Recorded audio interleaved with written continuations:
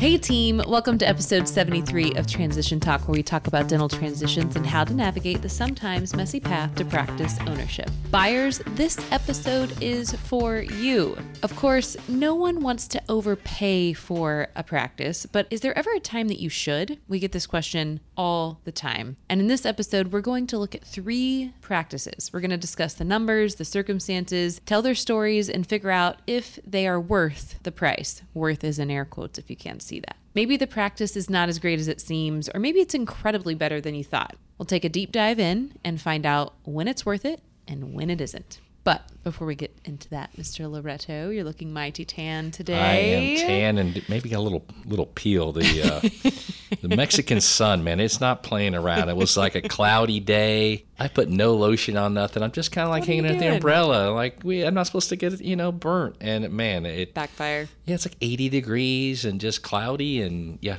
the sun's real in Mexico. Don't mess with Mexican real. sun. It is real. It is not fake. So besides Mexico, what's your favorite vacation spot? Well, I have been a lot through the Caribbean and a lot through Mexico. And to me, it all comes down to finding a place that's like amazing service. And that just happens to be Mexico, but it's all about service to me. And just when I'm on vacation, like vacation, just Roxanne and I, or another couple that we really like.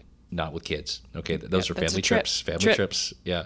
But I like the full service aspect. I've done some homes, and those are also super cool. But again, I'm very spoiled. The home has to come with like the service. Maybe some breakfast in the morning. They got a chef you don't or something. You don't want to cook on vacation. No.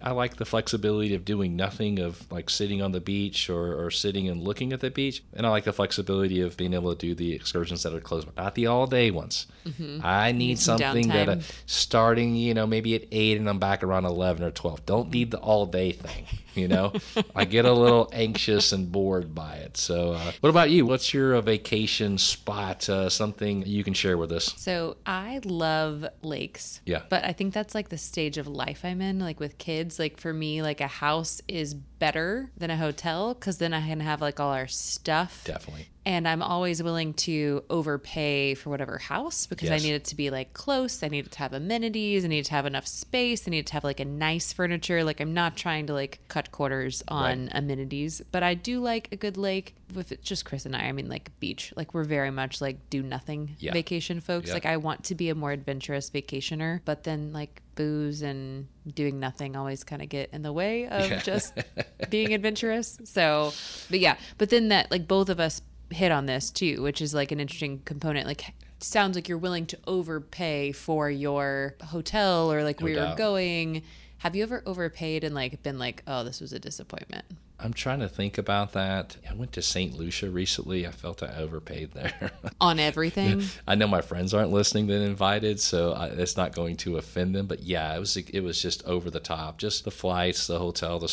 I have high expectations. Yeah. It's funny is when I travel for business, I really don't give a crap. Yeah. It could be at this hotel. I don't need any private this or that. I don't care where I eat. I'm so low maintenance. But in those 4 or 5 times a year that I'm truly going for me, I'm as high maintenance of a traveler.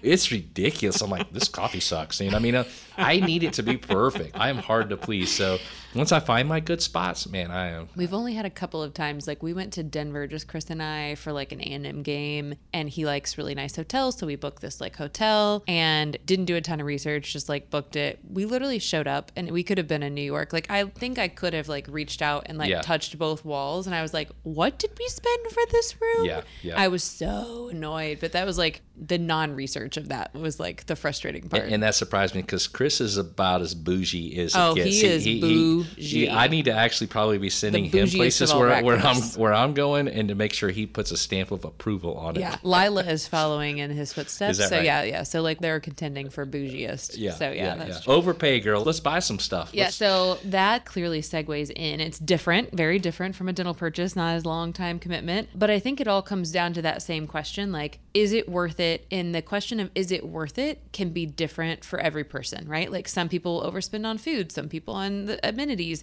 Same with the practice, right? Like what are you willing to overpay on? We've worked with clients who have said, I know this is priced high, but this is where I want to be and this is the only option. And so I'm happy to overpay. But we get that question all the time. And I think these rules of thumb, like percentage of collections and number of times earnings and EBITDA and all those things have, I think, brought that to the forefront. So I think we get numbers stuck in our head without looking big picture. Clearly what our role is here at NDP is to help you see that big picture. But I think it would be helpful to go through like 3 examples and then let's just chat about them. So I'm going to start with something that is, we told someone to overpay and it was very worth it. And I don't think they even like were very argumentative that it wasn't worth it, but I think it's a very good example that we will get people who will get this practice I'm about to detail and they'll be like, but the price is so high, I can't even look at that. So let me give you the stats and I want you to take over. So ortho practice, Oklahoma, so not like California or Texas, but like so decent in an urban area of Oklahoma. Collections were about 2.2. Price was about 2.6, so already kind of seeming a little high. Production was slightly higher at like 2.4, so like still kind of growing, kind of thriving, kind of ortho practice. Seller did want to work back, but it net about 1.4. So it did about 2.2, netting about 1.4. So talk me through some other parameters of this particular client. Yeah, so this guy came up to me many years ago and basically very stoic, kind of explained the situation and didn't want to show his hand as far as good or bad or ugly, but basically told me the numbers and said, what would you do it? I was like, well, there's a lot more that I'd want to ask you, but high level, here's what I just heard.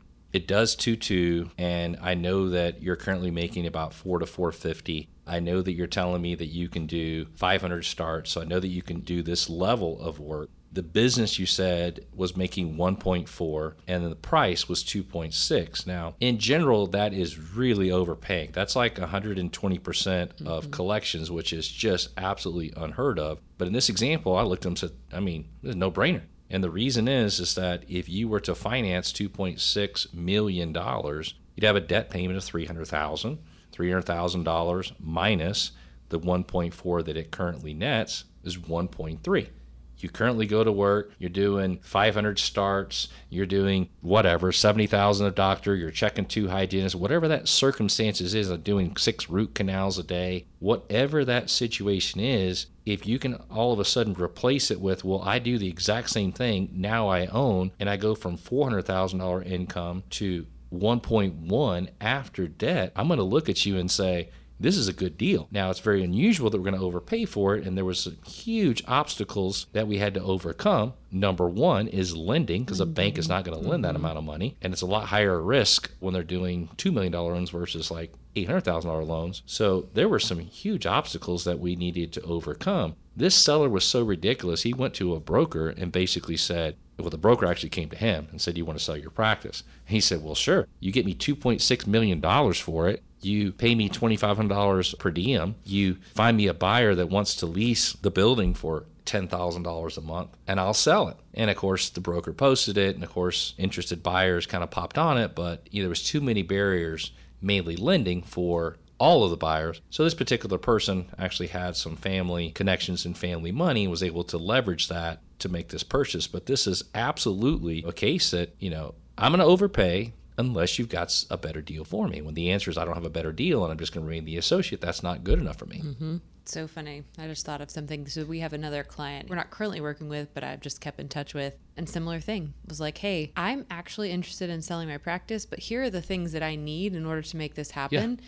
And it doesn't work for all buyers. You know what I mean? Like certain buyers are going to be like, I don't want this particular person wants to work back for 3 or 4 years. And it's really not a 2-doctor practice. But for the right person, right? Like maybe the female who just graduated and is going to have their first kid and needs some support and isn't ready for ownership and wants mentorship. Like you should always look at like, what am I making now and what is my opportunity? And like, think ahead. Don't think in the next year or just look at the price and be like, this doesn't make sense. Like whole picture. Mm-hmm. Is this where you want to be and what do you want to do and where do you see yourself? And so it's nice when you can get those people, or alternatively, nice when you get someone who just says, I physically can't get past that and I'm going to move on. Yeah. You know what I mean? Like you do you, worth it is different. But in this case, like financially, numbers and your ability to do the work, like this makes sense all day long. I can't tell you how many sellers all of a sudden just names and names are popping in my head that the seller said the same thing. I've got this buyer. I don't really want to sell, don't need to sell, but I've been talking to him or her, and over a 3 to 4 year period, this is what I'd like to do. I don't need to value the business. This is what I want. I've agreed to it. They've agreed to it. Can you help me?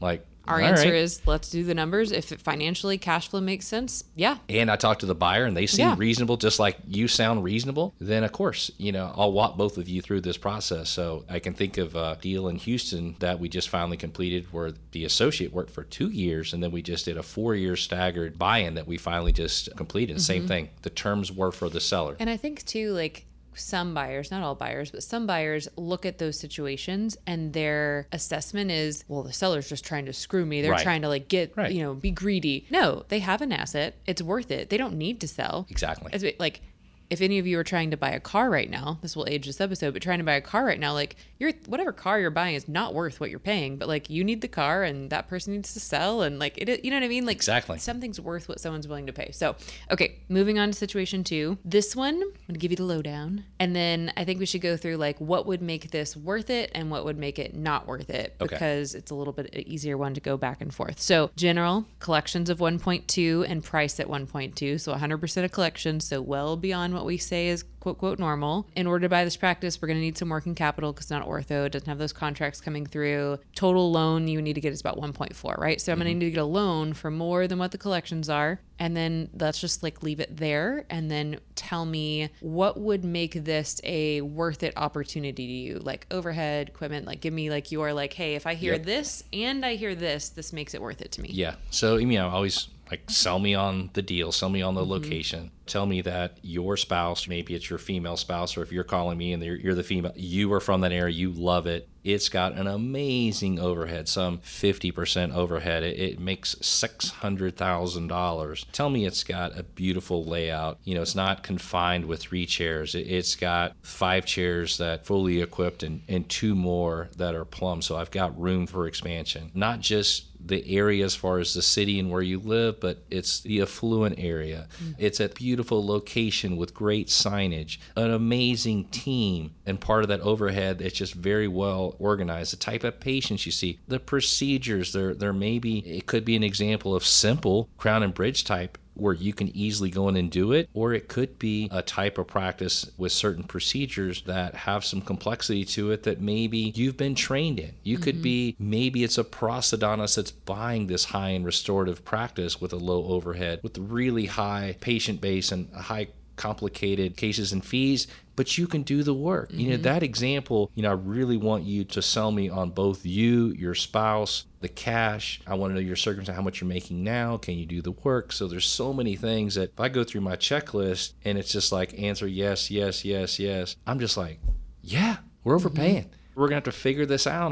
Hurdles, of course, are going to be lending, but let's go to the bank. Let's go to the seller. Let's go to your family. We got to figure it out. There's too many checks in our boxes here that just basically say, we got to do it. Yeah. And I think too, from a seller's perspective on both our first example and this example and the it's worth it to do it, as a seller, you have to understand what those lending hurdles are going to be. And if you're asking an above market price, you have to understand you are looking for a particular buyer that either has the funds, family or otherwise, to make up the difference of what can't be lended on, or you have to be able to carry a note and have confidence enough that what you're asking for is going to continue on and prove itself out. Exactly. In this example, the bank may lend up to 85 or 90%, but that maybe include the working capital and AR. So maybe they lend, I don't know, the example of $1 million, but the seller has to carry back $200, $300, $400 type $1,000. So we need to make sure that you understand that, and make sure maybe if the broker's representing a seller or the seller, that we're all on the same page about that hurdle. Yep,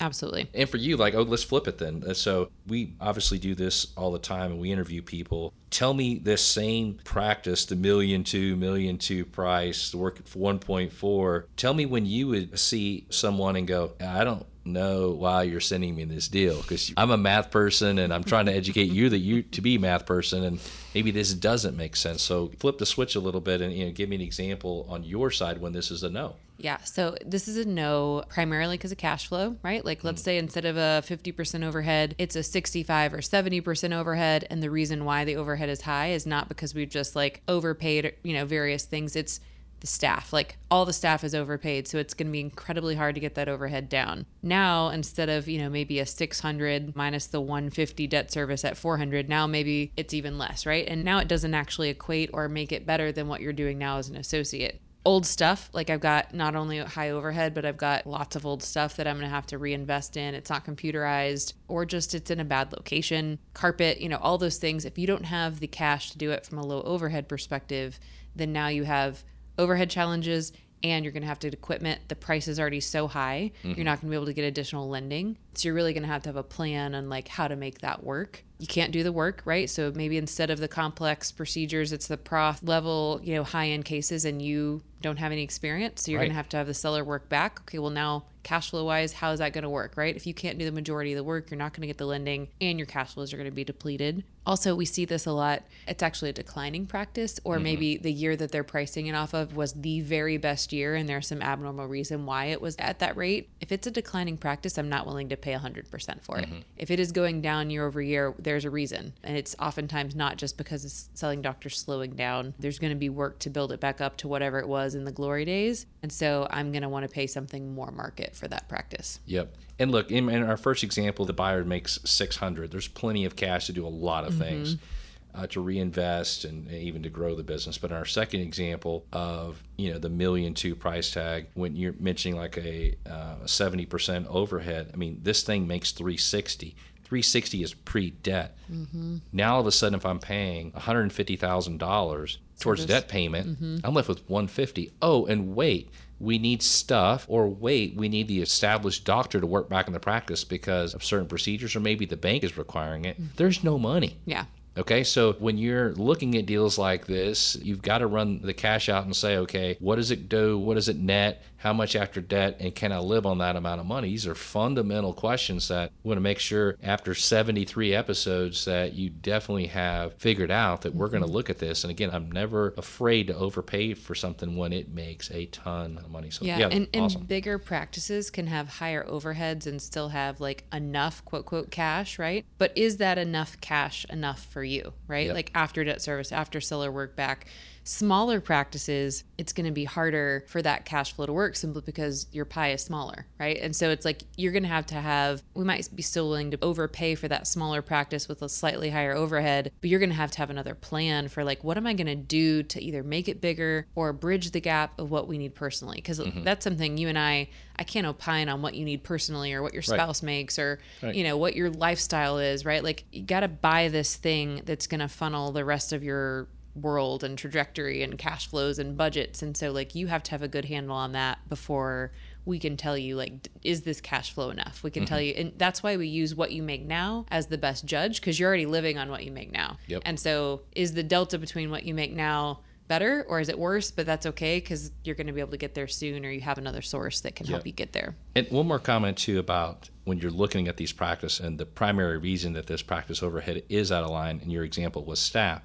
So instead of, having a 23% team cost, it had a 35%. So that's 12% higher. And it's all across the board. It's hygienists that are being paid $45 an hour or whatever. It's assistants that are 30-something an hour that's got an extra one. It's an office manager. And all of a sudden you look at that, man, that is a hard number to change. That 12% profit, that is costing you an extra $120,000. We're going to either have to grow the practice with the same team, or we're going to have to make some cuts. And that's very, very hard. It's a very hard thing to Easy do. to cut.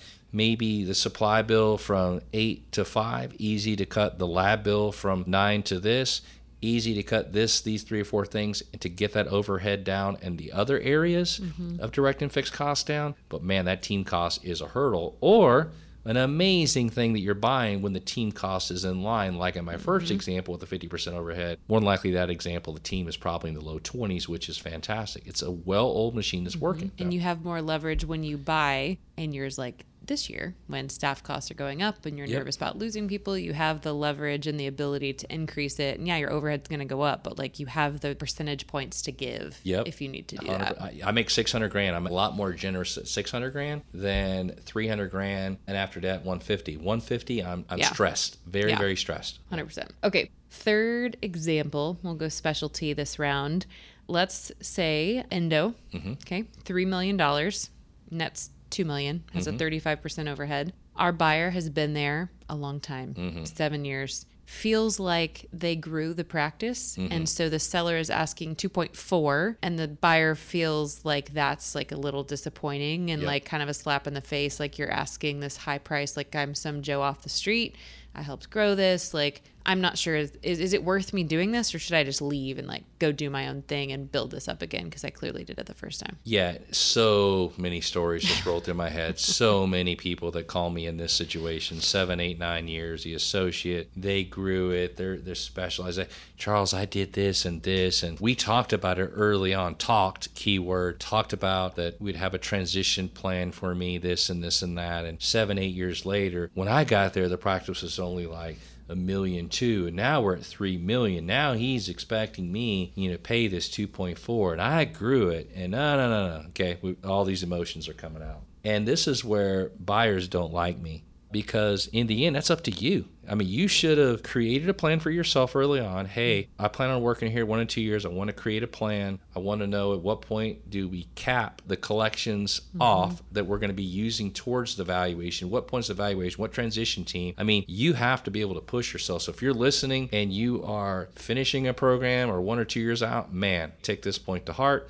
Make sure you're having conversations with established doctors early on about how this process works, so you're not the 7-year guy in the situation. So this was just recent. He's been there, high producer, doing around $1.3 million, and he is paid with increases over time, but he's paid 50%.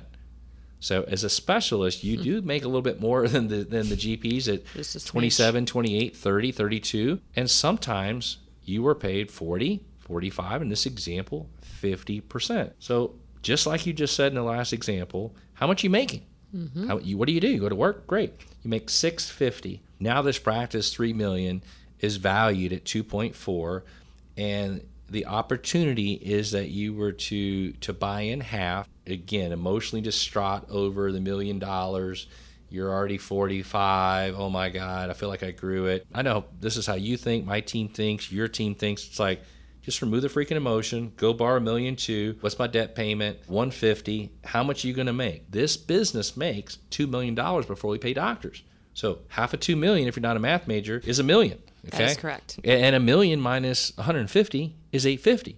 And you just got through telling me you're making $600. So even if you make $700, a little bit more, remember, you're owning because now you have equity. You're owning because you have the ability to start tax planning, pension planning. This guy's issue is there's zero tax planning as an employee for $600,000. Zero. Okay? So he's just making money and paying taxes. The ability to maybe tax plan and run cash balance plans and cars and spouses plural, lots of different things that you can run through your practice, have the ability to maybe take a tax bracket of 600 down to a 400 or even 350. This is why you own the business. Okay? Get over the $1.2 million that you're going to have to pay, and this makes more sense, or you're going to freaking leave. And think about it like this too. Like in this case, like we've said, this is specialist, but 40% is also like very standard that we see, right? So like this seller has chosen to overpay an associate, which very much sometimes can backfire. Sometimes they make so much more than like they don't see the benefit in ownership. It's short-sighted, but sometimes that happens. Right. But they've chosen to do that, right? And so I have chosen as a seller to like overpay you and give you this premium for a period of time that I could have kept in my own pocket.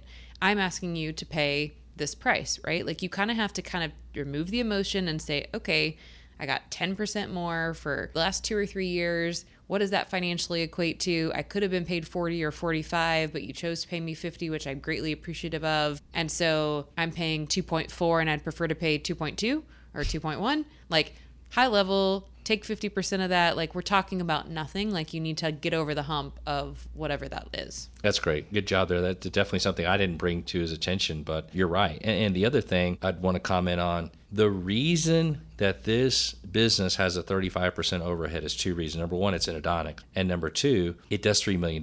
So when you're doing $3 million, you're able to lower your fixed costs. So if you're an endodontist and you got a single location, you're doing $1 million, $1.1 million, $1.2 million, it's not uncommon to see your net at 50%. Maybe you're netting 55. Okay. This guy's netting 65. So you're buying that amazing overhead and amazing cash flow, and I love it. I think the guy's been overpaid, frankly, for 7 years. So maybe he started off at 40 and got to 50. He's probably been overpaid. You can make the case of maybe $1 million, maybe $700,000-$800,000.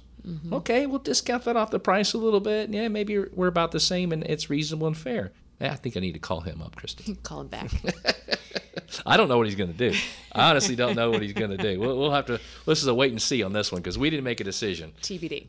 I mean, I think those are really good examples of the overpaying. And we don't always tell people to overpay, right? Like for every 2 calls we say overpay, there's 8 that we say like, do not do this deal, right? Like this cash, even not overpaying, we say don't do this deal, right? So it's really looking at the whole picture, really understanding. And I think before we kind of sign off and say our goodbyes, like remember every situation like is unique. You have to look at all the factors. Practice opportunities may look very similar on the surface. You may be looking at 2 or 3 in the same geographic area and they're all similar collection levels. I guarantee you they're all different and they all have their own twists and turns and seller requirements and things you're not thinking about. So dig a little deeper, do your diligence and figure out like what's worth it to you. And before you kind of write something off because it's too much, let's look at the cash flows and make sure. So that's all we have for today, sir. But you know what we're trying to do, Kristen? What? We're trying to find the don't mess it up deal. Don't mess it up deal. Yes. We need to find those. It's so funny. Someone told me that this morning. Like, is this going to be? I'm like, nope. They thought it was. It wasn't. Yeah, we will tell you if it's a don't mess it up deal. So thank you so much for joining us on episode 73 of Transition Talk. As always, make sure to share the transition love with those who may not know of us yet.